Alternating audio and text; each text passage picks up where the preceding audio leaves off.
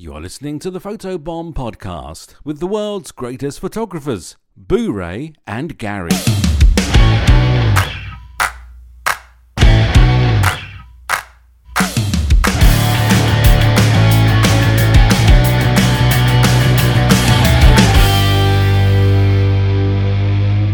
Welcome to the Photobomb Podcast. My name is Boo Ray Perry, and joining me as always is Gary Hughes. Hello. Are you one of the many people who became a mini millionaire this week?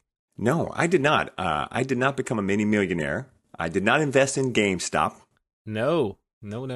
Did you do any speculating on the stock market this week? No, I don't do that really. I mean, I bought Hertz because I had an extra $300 in my account that I didn't realize was there, and I bought Hertz because I think Hertz is going to rebound. But I don't do that. I buy giant mutual funds and retirement funds and index funds and stuff like that because I was a professional gambler. Mm-hmm. So if I started doing that, I would be 24/7 obsessed with it. Well, let me tell you about my last 48 hours then, because I think you might appreciate this. So I got on the GameStop bandwagon a little bit late. I bought it when it was about $300 a share, which is from a company that was like $2 a share not too long ago. And I got out. It went up to like $5 and then down, and I sold at $4. I made a few $100. I bought like 2 shares of it just to play around.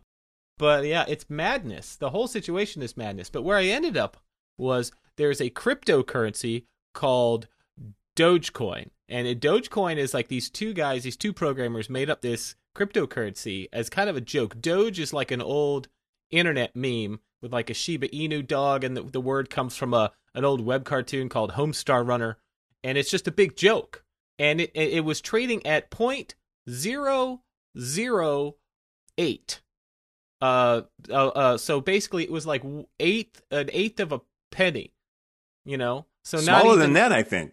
Yeah, I mean, basically, I got put. No, you're right. Yeah, that would be an eighth of a penny. So I bought in at 0.008, and I just threw like $200 at it, and I got 15,000 units of this thing for my money, and I did good. I got out. It peaked at about 80 cents or 8 cents. So it peaked at 8 cents. So it went from like 1/8 of 1 cent to 80 cents. So I threw in about $200. So far, I've made about $1,200 in about a day, just spending a couple $100 on this stock. For example, with the money I put in, if it hit $1, I would have like 15 grand. Right. And if it hit, so I mean, it was kind of fun. But I got to tell you, the thing about watching cryptocurrency is, good God Almighty, that was the most stressful $1,000 I've ever made in my life, because I was just checking it every 10 seconds because it goes up 20%, down 30%. But what I've realized, because I've discovered this thing that nobody knows about, this app called Robinhood. I don't know if anybody's heard of it because it's really low key and nobody knows about it. So what I'm thinking about doing is now changing my job title. I'm officially a day trader. I'm leaving the world of photography. Photography is now my side hustle. And I wanted to know if you were interested in getting in on the ground floor of this with me, in this new financial endeavor. All right. Well, Gary, let me tell you a little something about an episode in our fine American history known as the Great Depression. You mean that's what's called my weekend? Yes. The Great Depression famously happened when the stock market had reached the point where everyone was playing the stock market. And they were over-leveraged, and stock was being inflated, and that was what was going on right before the Great Depression. It was somebody like Kennedy or Vanderbilt or Carnegie, or one of those guys said that he started getting out of the stock market when his doorman started talking to him about stock tips. He realized that there was a problem in the stock market, and everything that's happened. I mean, listen, I'm all for the VC funds. People who short stocks, they deserve a little something. Yeah, they got their butts handed to them this week. Oh boy, did they. And I'm all for that. But at the same time, it scares me that everyone is starting to play the stock market like it's a game instead of playing it the way it should be played, which is to say, I think this is a good company that's going to work over time, and so I want to invest in it. That it just scares me a little bit. It really does.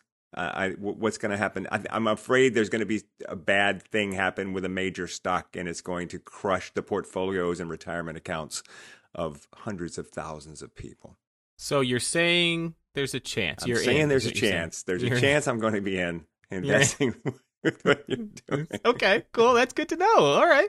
I'm hip with that. Should we explain, by the way, should we explain what happened with GameStop? I think a lot of people don't understand what happened. Okay, all right. I'll tell you what, since you clearly know more about this, Okay. I'm going to explain it and you're going to tell me how wrong I am. Okay, you'll probably have it right. Go ahead. Okay. So, certain people who dabble and have pirate-like behavior in Wall Street, this has been going on for as long as there's been Wall Street, is that they will short stocks. They will bet that a stock is going to fail through certain transactions, and which causes that company to, lose money, but they, in a sense, they borrow against it, betting that it's going to fail. Now, if that stock goes up, they owe the money, they owe the difference. And if that stock goes down, they make a ton. And so a bunch of these privateers, these scallywags, these ne'er-do-wells, these scoundrels, if you will, they were betting against this, not unlike Blockbuster-style video game store called GameStop. It's been around a very long time, and considering that most video games you can download them and you don't need to go into a store to buy a game, like why would you? Although to be fair, as large as some of the games are for your PS5 and your new Xboxes and stuff, it would be faster to go to the store and buy the physical copy than it would be to download it. That being said, they decided they've been picking on GameStop for a while, and it's been slowly going down, and they've been making a lot of money shorting it. And so a bunch of investors on Reddit, on this subreddit called Wall Street Bets, they got together and they said, we're going to stick it to these guys, and we are going to collectively run this stock up and make them lose money. So they all get together, they all start buying GameStop, and it goes from like $5 a share to $500 a share in about 48 hours. Right. And so it cost these firms that had borrowed against it, planning for it to fail. Yeah, it's a short-term deal. The borrowing is. Basically, you say to your stockbroker, I want to borrow 1 million shares of GameStop, and I'll give them back to you in a week. And so you borrow 1 million shares of GameStop, and then you sell them immediately, and you take the money. And then a week later, you buy those 1 million shares back off the market at a lower price than you sold them for, and you give them back to your broker, and you keep the difference. Right. And the trick is, when a VC company, a major VC company, comes out and says, venture we're capital, shorting, venture capital. We're gonna, we're a major company. We make lots of money. People listen to them, and they go, you know what? We're going to short GameStop. They're selling the whole world. GameStop is a bad stock, and people start to sell GameStop because this company is shorting it, which makes it go down, which makes money for the company. So it's kind of it's a bit of a scam by announcing, I think this stock is going to go down. It is going to go down, which means I make money when it goes down. And when they ran the price up, and these they're called margin calls, when they came due, well, it's, hey, we want our 1 million shares of stock that you borrowed a week ago, and they had to go out and buy that stock at $500 a share when they had paid $5 a share for it. Right. Yeah. Yes. So it was horrible. Like one company, like one VC capitalist company lost $15 billion. Yeah, that's. Hold on. Now again, I'm not a great businessman, but that sounds like a lot of money. It is. It can be. It can be a lot of money. But it's a gamble. You're gambling. It's not the same as you're gambling when you buy a stock and hope it goes up. That's a gamble. The most you can lose is the money you've already spent for the stock. It's not the same as gambling the way they do it, which is to go to a mob boss and say, can I please borrow $1 million from you because I want to go shoot craps this weekend and I'll give it back to you on Monday. That's the kind of gambling they do when they short stocks. They're gambling with money they don't have. And boy, did they get burned. Oh, yes. So how do you feel about this? This sort of behavior on both sides is supposed to be illegal. Running up a stock just for the point of running up a stock is illegal. You can't do that. It's collusion. You can't do it. Because it used to happen way back in the days in the Great Depression times. Big, major rich guys would get together and say, let's all buy. You ever see the movie Wall Street? Yes. Okay. They do it in Wall Street. Remember, he calls up Charlie Sheen and he says, call these numbers and tell them that Blue Horseshoe loves Trans Airlines. And he calls all these other brokers and says Blue Horseshoe loves Trans Airlines. And that's the key to put all of their clients into Trans Airlines. Trans Airline goes up, and then the guy behind Blue Horseshoe sells his stocks at a profit. And it's illegal. You can't do that. So in a way, that's what Reddit did. all these people got together and said, let's just run this stock up, not because it's a good company or whatever, but because we want to just make, we want to make a profit. We want to screw these guys, but also we want to make a profit off of it. And you can't do that. You're not supposed to be able to do that. Because once you start doing that, then, oh my God, the volatility in the market will be crazy. Well, let me, and here's what happened with Robinhood, for example, because Robinhood is, this is a letter from Acting Attorney General Monty Wilkinson from the U.S. Department of Justice. So this is a letter he put out this morning. This is where it gets really interesting because Robinhood could be in some trouble. So here we go. Hey, and welcome to the Photobomb Financial Podcast, by the way. This is a major story. Yes, this is a major story. He says, I am greatly troubled with the events that have unfolded on Wall Street and demand action from the U.S. Department of Justice. Today, FINRA-regulated broker-dealer called Robinhood Markets Incorporated halted the purchase of stocks for several publicly traded companies, including GameStop, BlackBerry, AMC, and others. This unilateral move was done so in a concerted effort to deplatform and silence individual investors. This began when an investment management fund called Melvin Capital Management placed an aggressive short sell on the company GameStop. To contradict this decision, the heavily followed Reddit page Wall Street Bets and their administrators advocated that their followers purchase GameStop stock using the broker Robinhood. The movement was so immense that it drove the stock price to over 400% of its previous value. As a result, Melvin Capital lost billions on their return, and Robinhood blocked users from buying any more of GameStop stock, but still allowed liquidation. Melvin Capital is owned by the parent company Citadel LLC, which, according to Bloomberg Report, gave Robinhood roughly 40% of their revenue.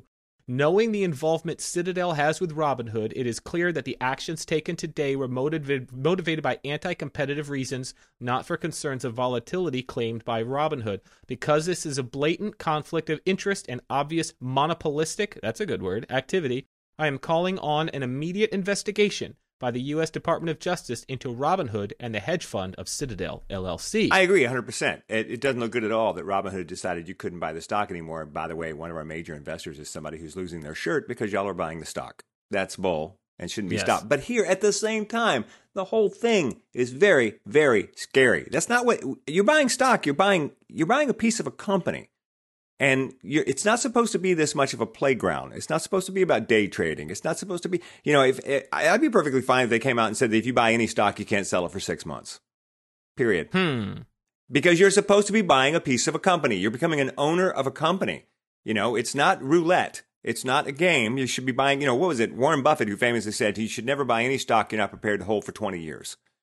Because that's what you're supposed to be doing. You're buying companies that you think are going to grow and be good companies for years and years and years. You're becoming an owner. That's what you're supposed to be doing. You're not supposed to be betting. And here's the thing. It was a good bet to bet against GameStop. Yeah. They were. It's not like they picked some company at random and said we're going to short them just so we can try and drive the price down. Come on, does anybody think GameStop is going to survive? Of course they're not going to survive. You download your video games now. There's no reason to go to GameStop anymore. So yeah, of course they're going to die. You're a gamer. When was the last time you went to a GameStop? I don't ever go to a GameStop. Okay. But still, I don't like the idea of it. I think I know where there is a GameStop. I think there's one there's one right next to the Pizza Hut. Yeah. There's one that adjoins a Blockbuster Video. Yes. It's between Blockbuster and Pizza Hut. But so it's, there's a part of me that's like, yeah, stick it to the man, sure. But there's another part of me that's like, Great Depression. When people start playing the stock market like crazy and just day trade and going crazy, it's the volatility of it is just kind of scary. And it also discourages people from getting into business and going public because, a bunch of people on Reddit can just destroy they could have just as easily destroyed GameStop.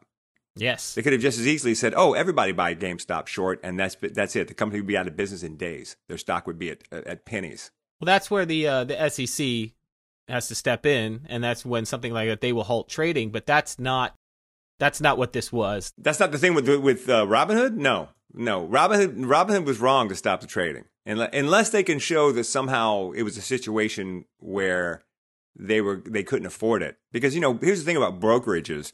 They have to put money on deposit with a lot of places in order to execute the orders that people call in, right?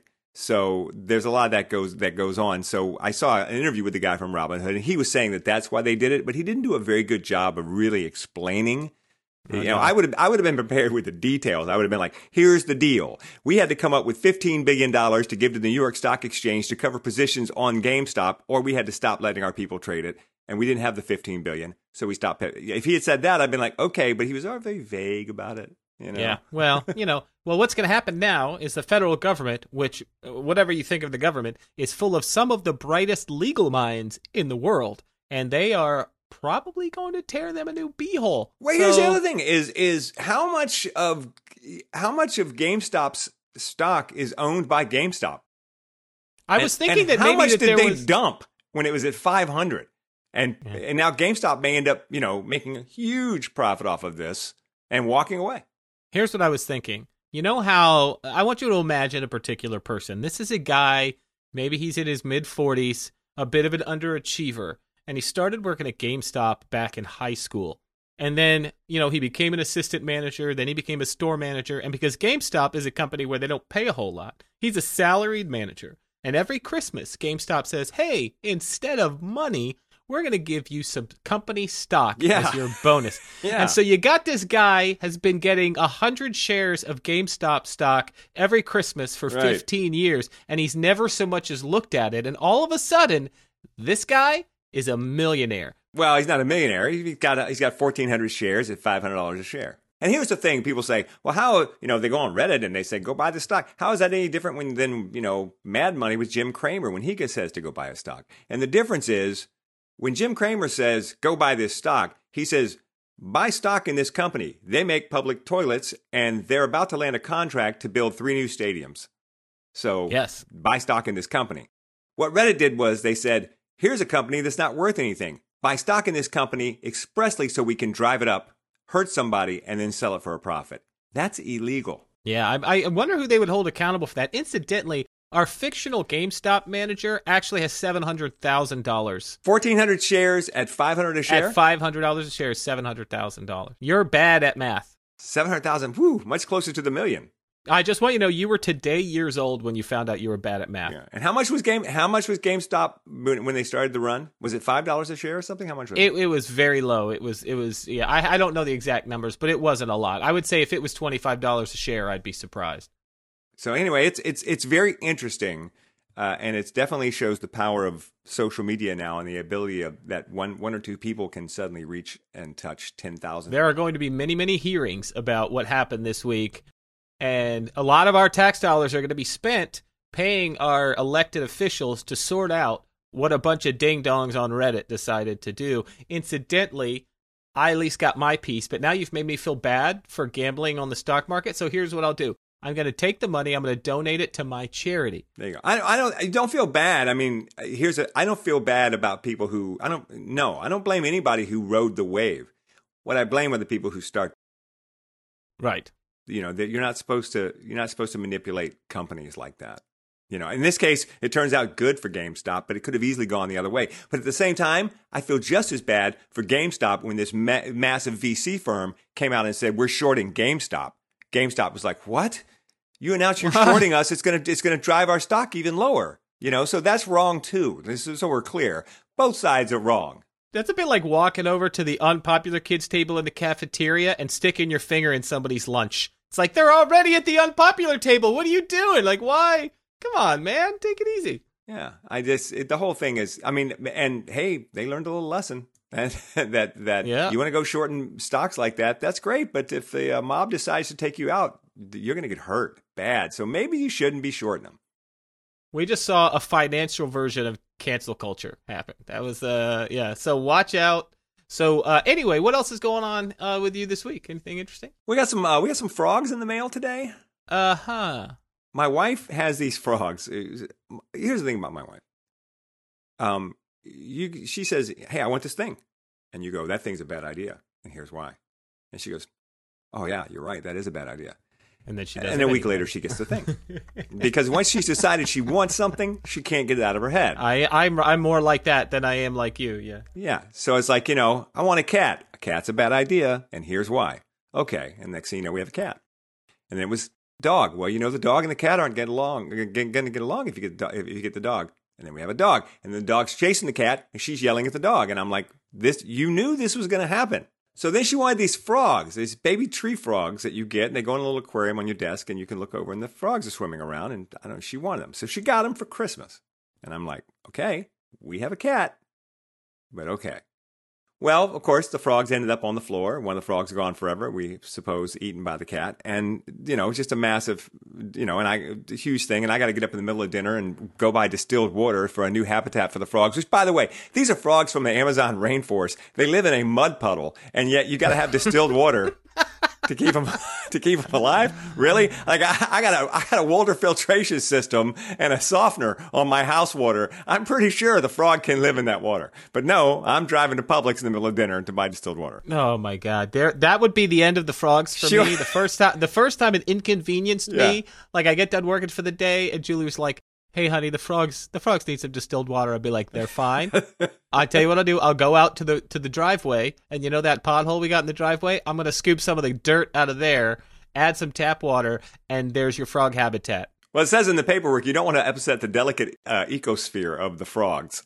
So, again, have you seen where they live in their delicate ecosphere? If you were that frog, would you rather live in dirty water or be eaten by a cat? There you go. Dirty water where there's no cat, or clean distilled water where there's a cat literally looking at you every day going, "It's just a matter of time for you, pal. One of these days, they're going to leave me in the office and forget I'm here, and that's when the whole thing goes on the floor and I'm having lunch," which is exactly what happened. So she decides she's got to get a new aquarium because it's broken, and it's just a small little aquarium, and some frogs. So she orders the aquarium, comes with the frogs. And I'm like, are they shipped freeze-dried or whatever? No, they're shipped in a bag of water in the little aquarium, and they're shipped. And the shipment is coming. She goes, "I ordered them." She goes, "But they're coming tomorrow because you have to be home when they deliver the box with the frogs. They won't just drop off the box with the frogs." And I thought, okay, so follow the logic here. It's too dangerous to leave the box sitting on your porch with the frogs in it. Mm-hmm. But perfectly okay to ship those frogs in that box in trucks and airplanes and everything else over the course of, 3 or 4 days for it to get to you. I'm not sure. I don't understand why the afternoon sitting in the box on your porch is dangerous for the frogs, but literally boxing and shipping an animal is just fine. No, that seems illogical at best. I'm like, what's going to happen on the porch that's worse than being in the FedEx truck for 6 hours? I can't think of a thing that would be worse than being stuck in a FedEx truck for 6 hours. So I just found that to be I was like, oh, God forbid that the frog be in any danger when he's sitting, when it's sitting on my porch. Much like your own children, Boo-Ray, the most dangerous person to those frogs is you. There's no question. I also had a nice moment happen this week with a client who asked me to shoot 4 groups of her family together and then put them onto 4 different canvases, and she wants it to all look like they were standing next to each other, and they kind of were. But unfortunately, in this picture where she wanted me to do it, there was also some railroad tracks and a road. So there's sets of horizontal lines running through all 4 pictures. Oh, boy. So now you got to figure out how to line these pictures up on the canvas so the lines don't break, right? Much harder than if you just shot all 4 of them in front of a forest. Yes. So I'm trying to get this together, and the road in the background not quite lining up. And so she comes back to me, and this is when that you feel like a superstar. She comes back to me and she goes, the road on these isn't quite lining up. Could you maybe put a tree there to kind of block the road a little bit so it won't be so noticeable? And I came back and I said, how about if I just move the road? Because I am a Photoshop guy. Well, hello there. How about if I just move the road? Did you say it like that? Well, it was an email, but in my head, that's how I was saying it. Oh, okay. And so that's what I did. I just went in and used a little, cloning and a little liquify, and I moved the road down about 2 inches. And oh my God, that's amazing, blah, blah, blah. But just for a moment, though, it was very godlike. Yeah, I mean, it's a crazy power that you can, just do whatever you want. Yes. You don't like that road there? I'll just get rid of it. Or I'll just move it. Would you like to curve? I can make it curve. Yeah. Ooh. I can do whatever I want with that road. For I am God Boo-Ray, king of Photoshop. Hear ye, hear ye. I drink from the keg of glory. Hang on. Please don't interrupt Boo-Ray while he's drinking from the keg of glory. He's drinking from the keg of glory. You just need to give him a minute. Nachos for all of my men. Yes. And beer for the horses. Yes. So it was very cool. It was very cool. Right on. So it's official. We are moving studios. Oh, yeah, that's a big deal. Yeah, we got our lease on the new place. And all of this is going to be made possible because this is what I really wanted to talk about. Because I'm sure there will be plenty more hijinks in the next couple of months as we transition moving studios.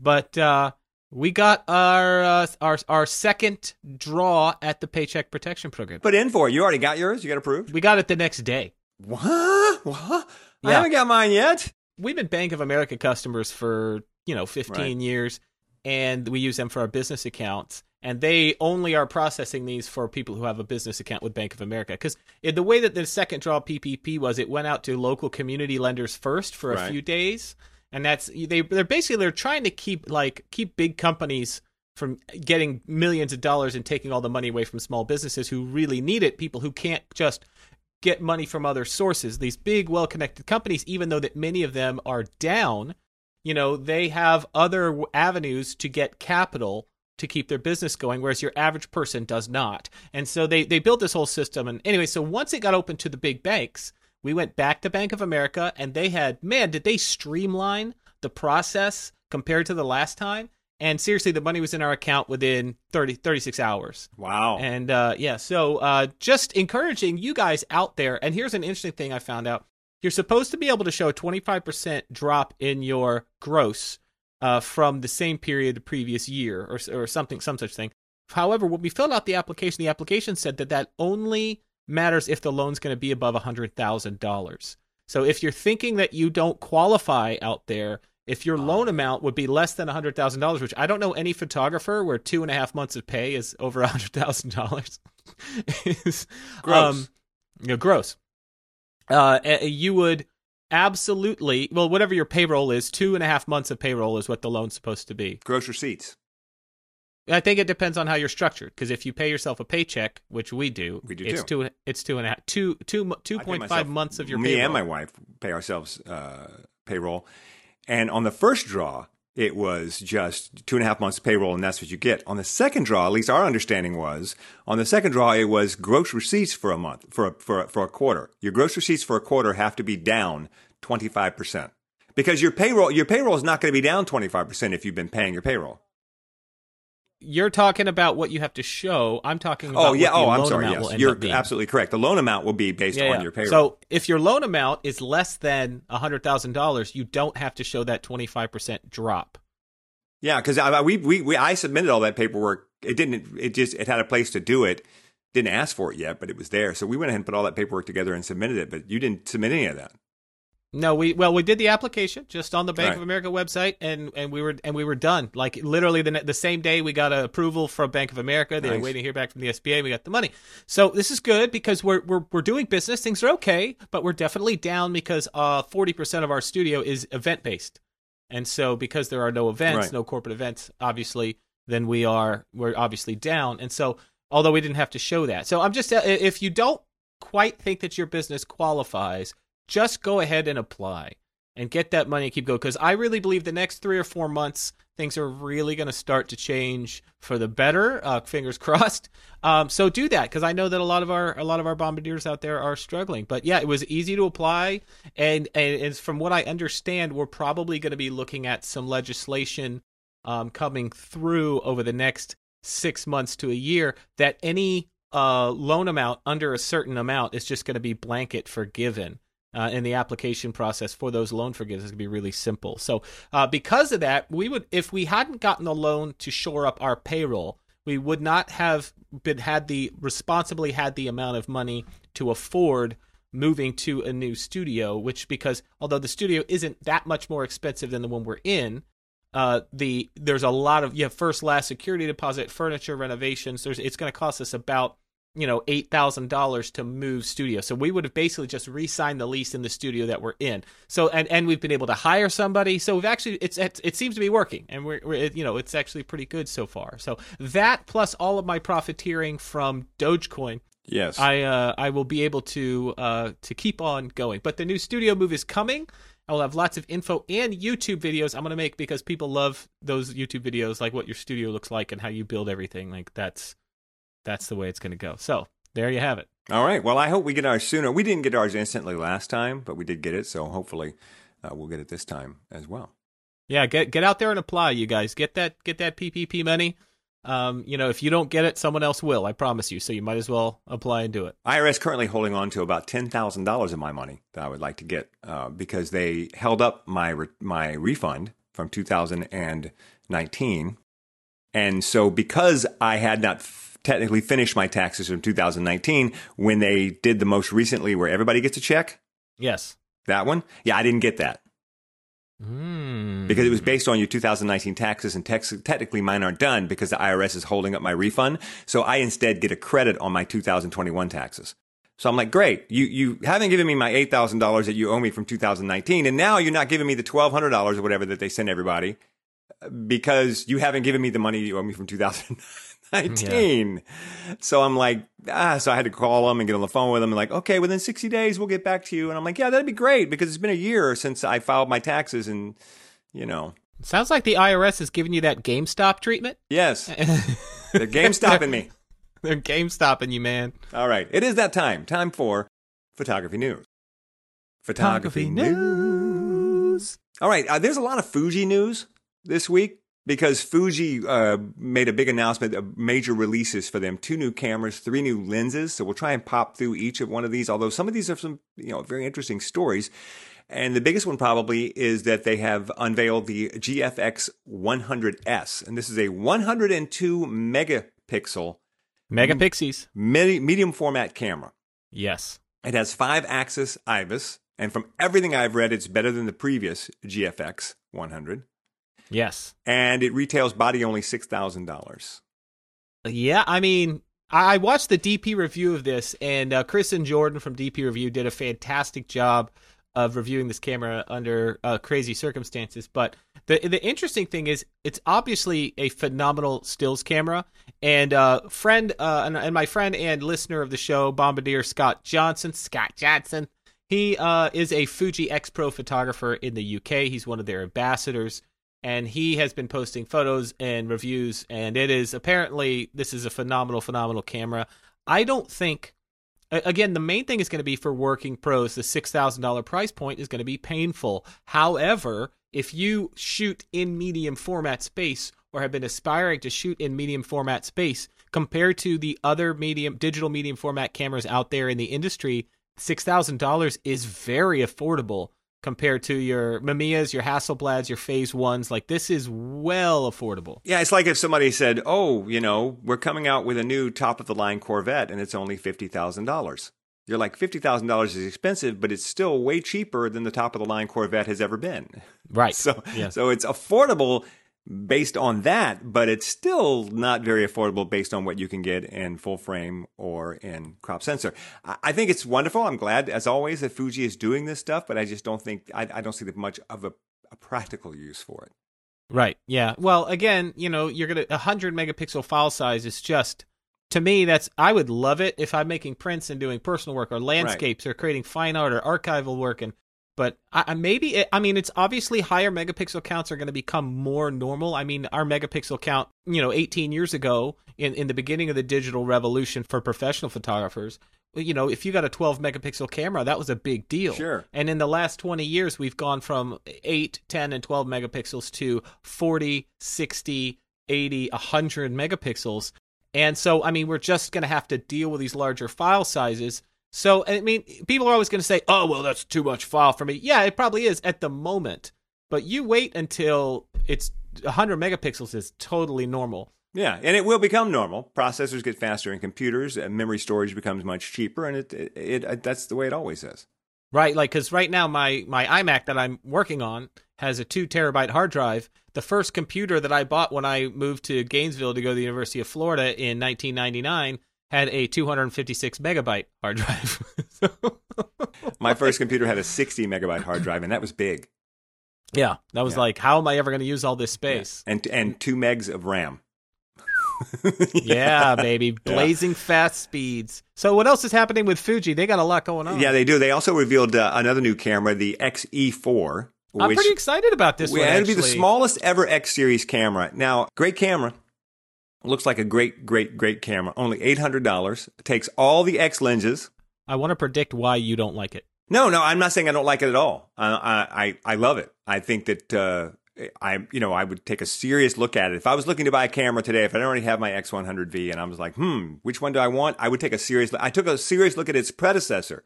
When I was thinking about upgrading to the X100V, I was like, maybe I should instead get the whatever the one was before this. I'm guessing it was the XE3. The XE3. And there's a tiny part of me that kind of says, maybe if I had gotten the XE3, well, now all these beautiful X-Trans lenses that I just bought would all go on the XE3. But you're never going to put those lenses on the XE3 because this camera body is about the size of a deck of cards or smaller, and you're not going to stick one of those giant lenses on it. It would just be stupid. I just watched a video comparing the XE4 and the X100V. And so, essentially, it's the same sensor. So it's got that X-T4, X100V amazing sensor, the same autofocus, the same film simulations. It's got all the bells and whistles. It does 4K video at 30 frames and 60 frames. It goes 1080p up to 240 frames per second. It's a phenomenal little camera. However, there are a couple of differences. One, it does have those X-Trans lenses that you can use, which is an upgrade, I think, from the X100V. Well, yeah, the V doesn't have interchangeable lenses at all. Right. So if you buy the XE4 and you get the 35mm lens, it's still less money than getting the X100V, which is pretty wild. Yeah. I think if you wanted to get as close to the V as possible, you would buy the XE4 and you would also buy the 23mm f2, right? Which is basically what you have on the 100V, and that's $450. So all in, you'd be all in for about $1,300, $1,350, which is what it costs for the 100V. But you also have the option to use, if you're a Fuji shooter, you have the option to use those other lenses. You could change the lenses, and that's great. But here's the other good side of that is later when they come out with the XE5, you could just buy the body and you already have the lens. So now it's another $800 for your next body, whereas if you're going from the X100, 100V to whatever's next, you got a $1,300, $1,400, you got to dish out the whole thing. You got to buy the camera and the lens every time you do that. But for me, there's no flash in it, which is there's no flash. It doesn't have the built-in neutral density filter. It doesn't have the optical option, which I don't really use. It doesn't have anything to grip on it at all. No, it's completely flat. It is completely flat and smooth, just like my high school girlfriend. You can't grip it. You can't grip your high school girlfriend? I'm going to be canceled just for that joke right there. Yeah. So you can't grip it at all. It's very much like a deck of cards that you stick a lens on. And I think it's great. And I think if you were only going to own one camera, that this might be the one, that you would want to get. The way it was described when I watched the video is the reviewer, who is a Fuji professional photographer who shoots Fuji, he said that this is a great camera for people who are stepping up into a more professional camera and potentially want to move into that Fuji system, and would make a terrific backup if you move to something like an X-T4. It'll be a really good backup camera. It has... Well, listen, part of me is saying I could have waited, and I could have bought this as my backup instead of the X-T30. Does the X-T30 have any grip on it at all? Or yes. Is it flat? Okay, yeah. So I think that's the main thing. You'd end up having to add to the size of the body to supplement it so you could hold it comfortably. Right. But I think that a lot of people will find this camera just right in the right price point, that they'll find it in it. It's also going to make a really good... It doesn't have a fully articulated screen, but it does have a screen that flips up. So you can use it as a vlogging camera and get that feedback. It works with the Fuji Webcam 2 software. So it looks like a really solid option. That price point is great. But basically, what you're trading with the couple of... with a couple of features on the X100V, there's a couple of different buttons, just a couple, and you're missing the grip. And when we say grip, it's really not a grip. But it's not nothing. It's a difference between there's no grip and a little grip. I'll take a little grip. But if you buy the XE4 and you buy, by the way, Fuji just announced this week a brand new pancake lens. That's an f2.8 lens, 27mm, which is 35mm equivalent, for $400. You put this pancake lens on it, you got a tiny, tiny little nice shooter for street photography and stuff like that. That gives you the same quality of images as the X-T4. Yeah. Except it's a 2.8 lens, which I think if you're going to go that route, you want to get you want to get a 2.0 if you can. You want to get another if you got that smaller sensor for sure. They introduced that lens this week, which is only $400. They also introduced the XF 70 to 300mm This is variable 4 to 5.6, 70 to 300 millimeter. With the crop factor, you're talking about like 100 to 450. Yeah, that's a good, that makes a strong argument for sports and wildlife. Wow, 100 to 450. I mean, even if you're shooting weddings, it's only $800, and you can stand in the parking lot and take a picture of the bride at the altar. What's the speed of the lens? It's 4 to 5.6.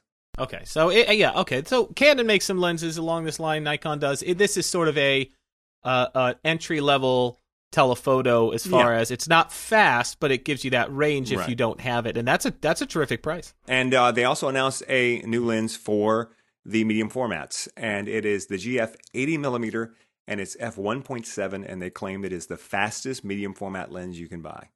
Wow, the fastest focusing or the fastest 1.7. Yeah, the widest at 1.7 on a medium format. And if you have a medium format camera, you got to go in the opposite direction. So if it's an 80 millimeter on a medium format camera, that's the equivalent of a 50 millimeter on a full frame. You have to go in the other way. Your crop factor is reversed. Fuji is so good at staying in their lane. They got their medium format stuff's rocking. Their APS-C stuff is rocking. But here's the other problem. It's medium format, right? So you got to buy, that's the beauty of crop factor, is that all the lenses you buy for a crop factor APS-C are shorter lenses because the crop factor takes them up. So instead of getting a 24 to 70, you get like an 18 to 55, and it's the equivalent of 24 to 70. Right. But 18 to 55 is cheaper, so you save money there. Well, it's the opposite with medium format. So this is the equivalent of a 50 millimeter lens, and it's $2,300. Yeah, that's a lot. Yeah, so you're basically paying $2,300 for an f1.7 50 mil, and you can buy what? The nifty 50 for $100, and it's what, 1.4 or 1.8? 1.8, yeah. So for 0.1, you're spending $2,300, and that's the other drawback of the medium format cameras. It's just so expensive. The camera's expensive, the lenses are expensive. I mean, you really got to want medium format, and you got to make some money on Robinhood. Yeah, absolutely. So, moving on into Canon news. Canon has released their full 2020 financials and beat expectations. It says Canon's imaging segment saw a 49% rise in its operating income. According to Canon Rumors, what's more impressive, that sales in the segment were down 25% year over year, likely due to the pandemic and manufacturing challenges. So, and they're also predicting another 5% growth in that same sector in 2021. That sounds a little conservative to me, considering they're going to launch 3 new camera bodies and a host of new lenses. But just to keep up on those financial reports, it's nice to see a camera company reporting positive growth in sales. I like it. I love it. And those new ARC cameras are definitely driving, I think, Canon's renewed financial success. So if you had any stock in Canon, you might have done pretty good in the last few days after they released that news. Also, there's a footnote in here at the bottom of the article. It says Canon's also vested a significant amount of money into Dogecoin. So we'll see how that goes. How do you feel about Sony's new camera? What do you think about the Alpha 1? Ooh, well, all right. So let me get down on this for our Sony people, because we don't show you guys enough love. First of all, being a Canon shooter, and that I also do some work with Canon, and I am definitely biased. But let me say, this camera looks awesome. Yeah, it looks pretty amazing. It's got a 50 megapixel sensor, blackout-free continuous shooting up to 30 frames per second. It's got a new stacked sensor, a totally new thing. It's got a 9.44 million dot OLED electronic viewfinder, silent vibration-free electronic shutter.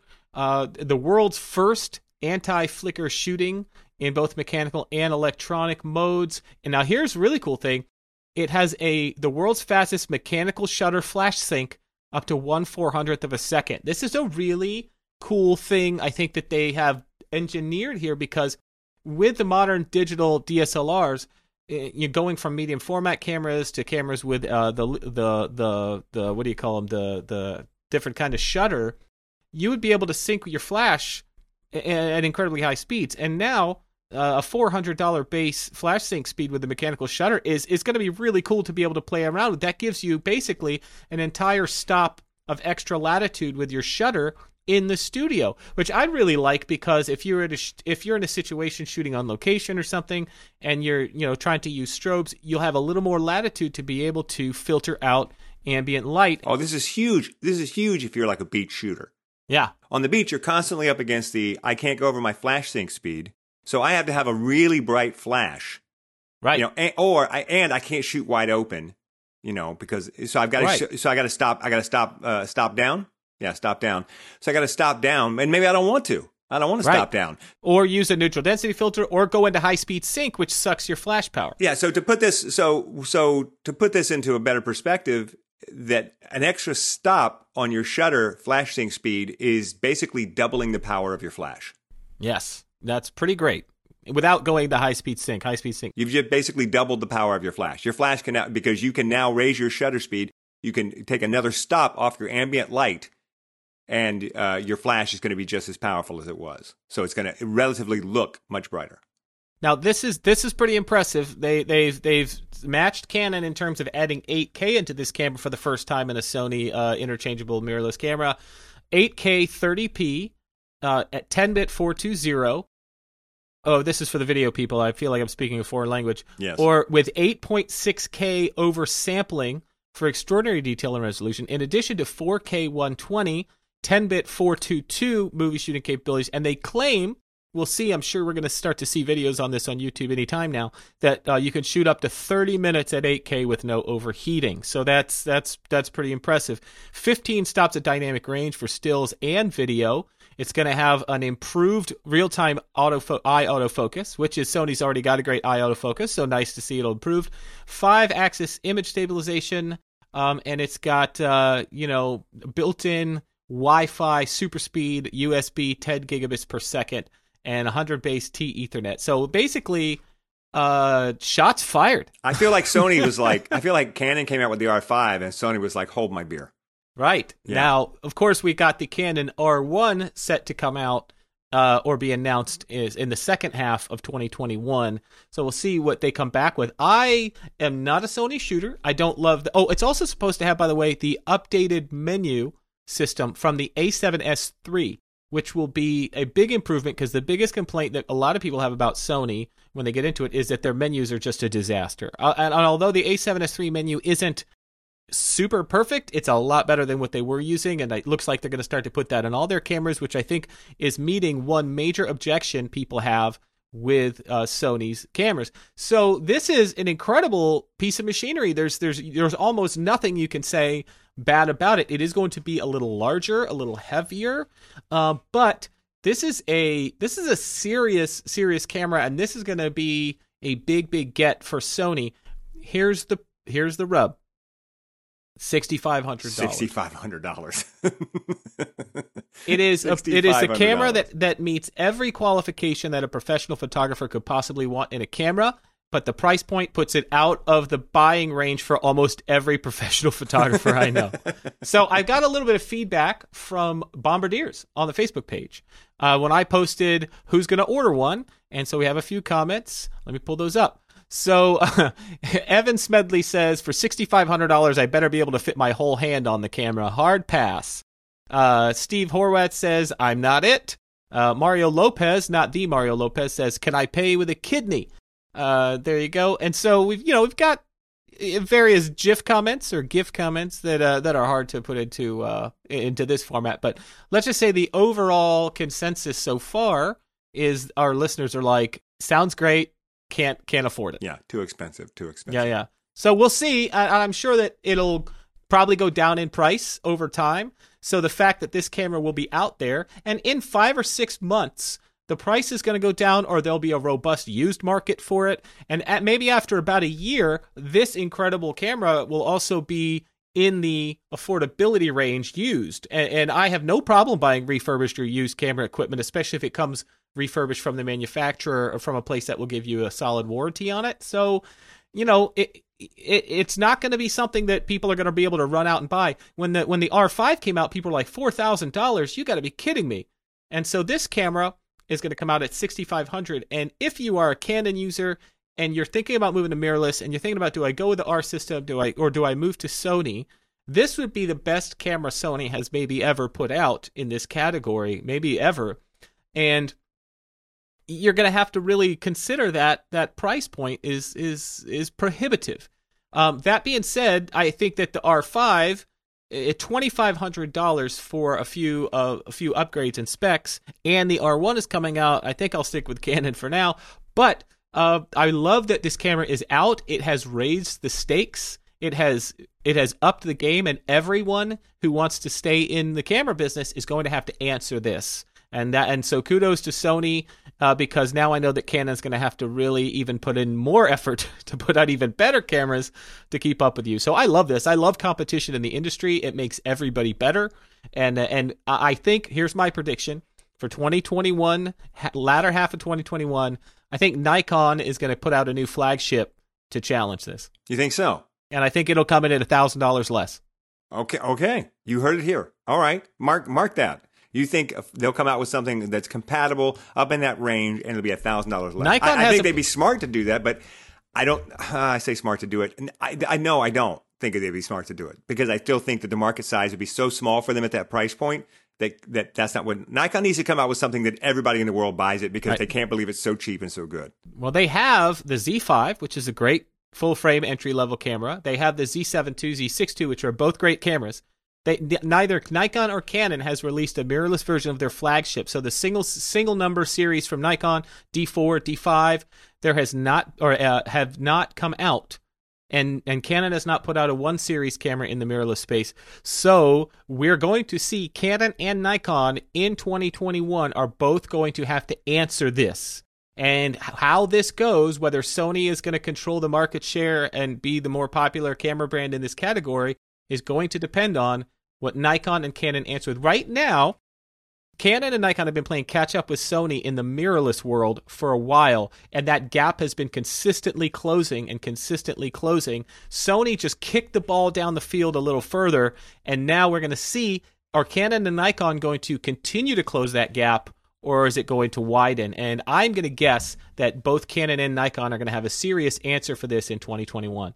I want to talk about what's happening in Tennessee with this bill that they are proposing. I think this is a great thing to talk about. Yeah, this is one of those. Okay, so they're proposing a bill in Tennessee to make offensive, non-consensual photos illegal.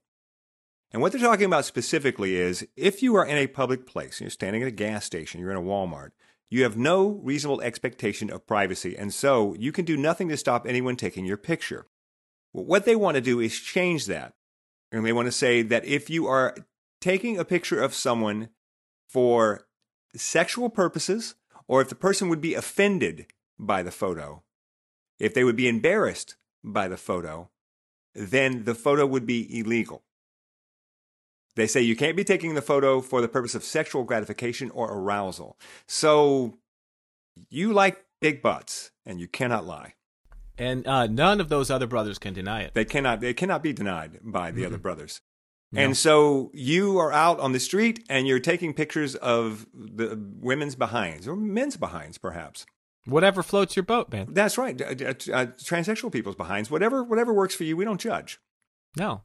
Basically, you're a butt guy. Is what I'm saying. This would be possibly in violation of the law if it were for sexual gratification. There are so many problems with this. First of all, how do you regulate thought? How do you regulate thought? How do you regulate intent? How do you define sexual gratification? And also, even putting the word embarrass. Listen, I'm embarrassed by 99% of every photograph ever taken of me. There it is.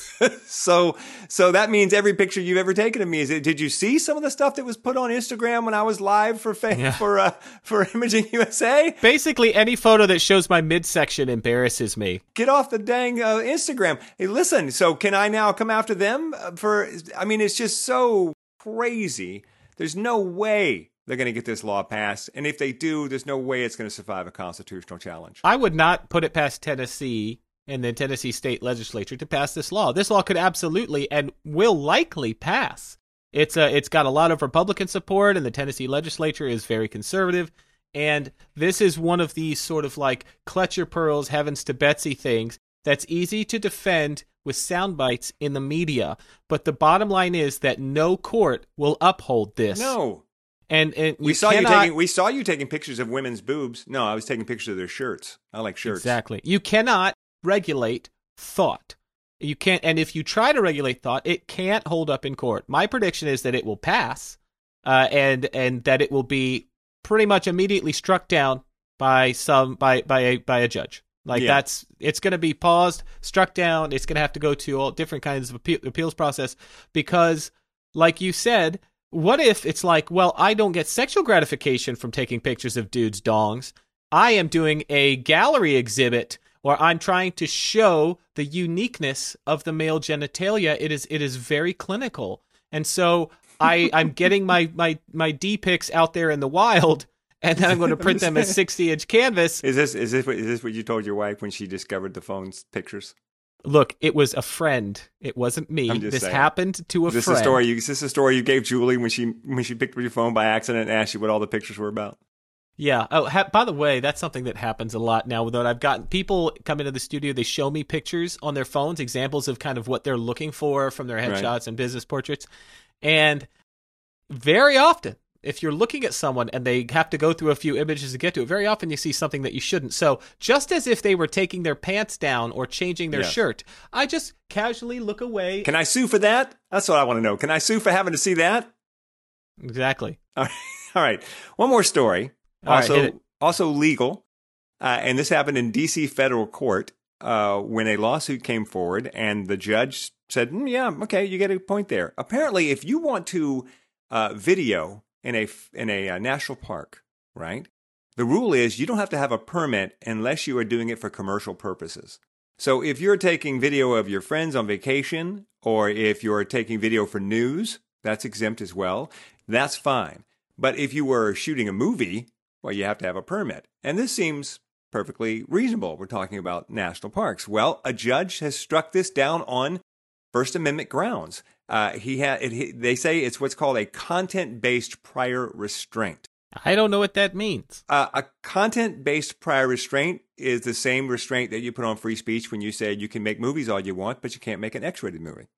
You're saying that you have free speech until you make content that we don't like, in which case you can't do it. And that's been struck down by the Supreme Court repeatedly. You cannot restrict free speech based on the content of that free speech. You can't yell fire in a crowded theater. That's the famous, line that came out of the case. You can't yell fire in a crowded theater, but you can't restrict me from doing any kind of art I want to as long as it does not actually harm people in some way. Right. And they say that that's what this is. They say that making a movie is a First Amendment guarantee of free speech. You have a right to make a movie. And I think that the park could say no filming in the park without a permit or no filming at all. But what they can't say is you can't do this type of filming without a permit. See what I'm saying? Yes. Now, I'm sure they can say you can't bring in 3 semi-trucks full of gear without a permit. But if you were a guy who was making a movie and you were just trying to film some shots for the movie in a national park, and you were just using an R5 to do it, then you don't have to have a permit for that any more than the guy standing next to you filming it with his cell phone. Right. That's what they're saying. That's what the new ruling says.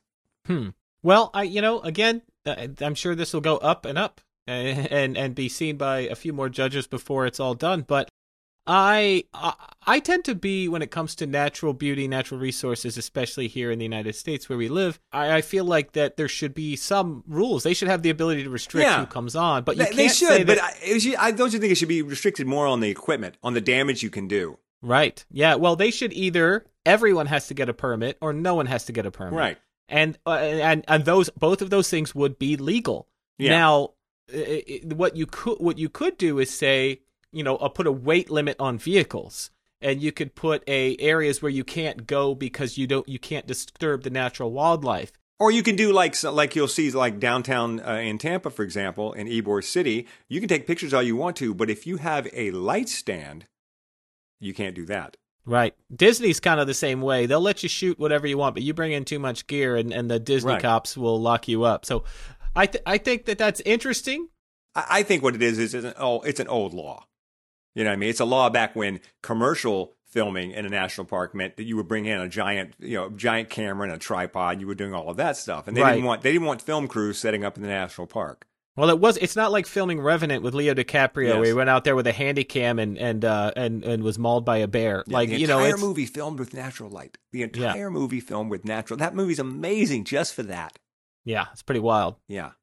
Well, I got one more quick hit before we sign off, just to follow up on a story from last week about the guy who flew his drone into a police helicopter. And this is, so basically we talked about it is very possible. This is the very first criminal conviction for unsafe operation of an unmanned aircraft in the United States. This is the first time someone will be convicted of these criminal charges. And so again, my prediction was they'll throw the book at him. However, what's happened is he has pled guilty. Andrew Rene Hernandez, 22 years old, of course he's 22 years old, of Hollywood, pleaded guilty to the single count in a plea agreement, according to courts. He flew the drone just after midnight, a big no-no, on September 18th because he was curious after hearing a police helicopter and sirens, according to documents. So he guessed right on that. Now, the police helicopter with 2 officers inside was flying after a reported burglary at a nearby pharmacy, etc., etc., etc. So basically what happens is Hernandez faces up to a year in prison when he is sentenced April 12th. So that's going to be coming up. But a plea agreement says that prosecutors will recommend reductions in federal sentencing. So more than likely he'll get a fine and probation. However, this is all going to depend on the judge. The judge gets to say what the sentence is. The prosecutors only get to recommend what they think. They'll be like, hey, well, he saved the courts a lot of time, didn't make a media spectacle of it. This is how plea agreements work. The judge could put him in prison for a year. I'm a lenient guy, but you hit a helicopter. A police helicopter. At night. Over a crime scene. There has to be, I don't know, jail time. I don't know. This is why I'm not a judge. I don't know what is appropriate because there's the part of you that goes, you hit a helicopter, you need to go under the jail. And then there's the other part that goes, you're a 22-year-old guy with a drone, and drones are new, and you people do stupid things, There are a lot of factors. Does he have a prior record of any kind? That sort of thing. Does he show remorse? But there's the other factor. This is the first time anybody will have ever been prosecuted for a drone-related criminal offense in the United States. And does this judge need to set a precedent that this will not be tolerated? Is this going to say, by the way, not only are you going to be able to lose your financial stability because we could fine you an incredible amount of money, we're going to put this person in prison to deter other people from doing it. Now, I think there's plenty of data to show that mandatory minimum sentencing and all those kinds of things do not deter crime. I think we know that based on data, that the severity of the punishment doesn't change the crime. Motivations don't really work like that. And you have to take into account that this is not a guy who was setting out to commit a crime when it happened. Right. Not the same as a guy who breaks into a jewelry store. He was just, I'm going to fly my drone over and see what's going on. Right. That's what they call mens rea, the criminal mind. The criminal mind. The criminal mind. Yeah. That's all I've got for today. Are we wrapping it up? Yeah, I think so. All right, let's wrap it up. Photobomb is written and produced by Boo Ray Perry and Gary Hughes, and our editor is Danielle Munoz. You can find us on Facebook.com/PhotobombPodcast or our website, PhotobombPodcast.com. Gary's website is HughesFioretti.com. Yes, it is. And mine is BooRayPerry.com, and you can email us questions@PhotobombPodcast.com. We'll see you back here next week. See you later.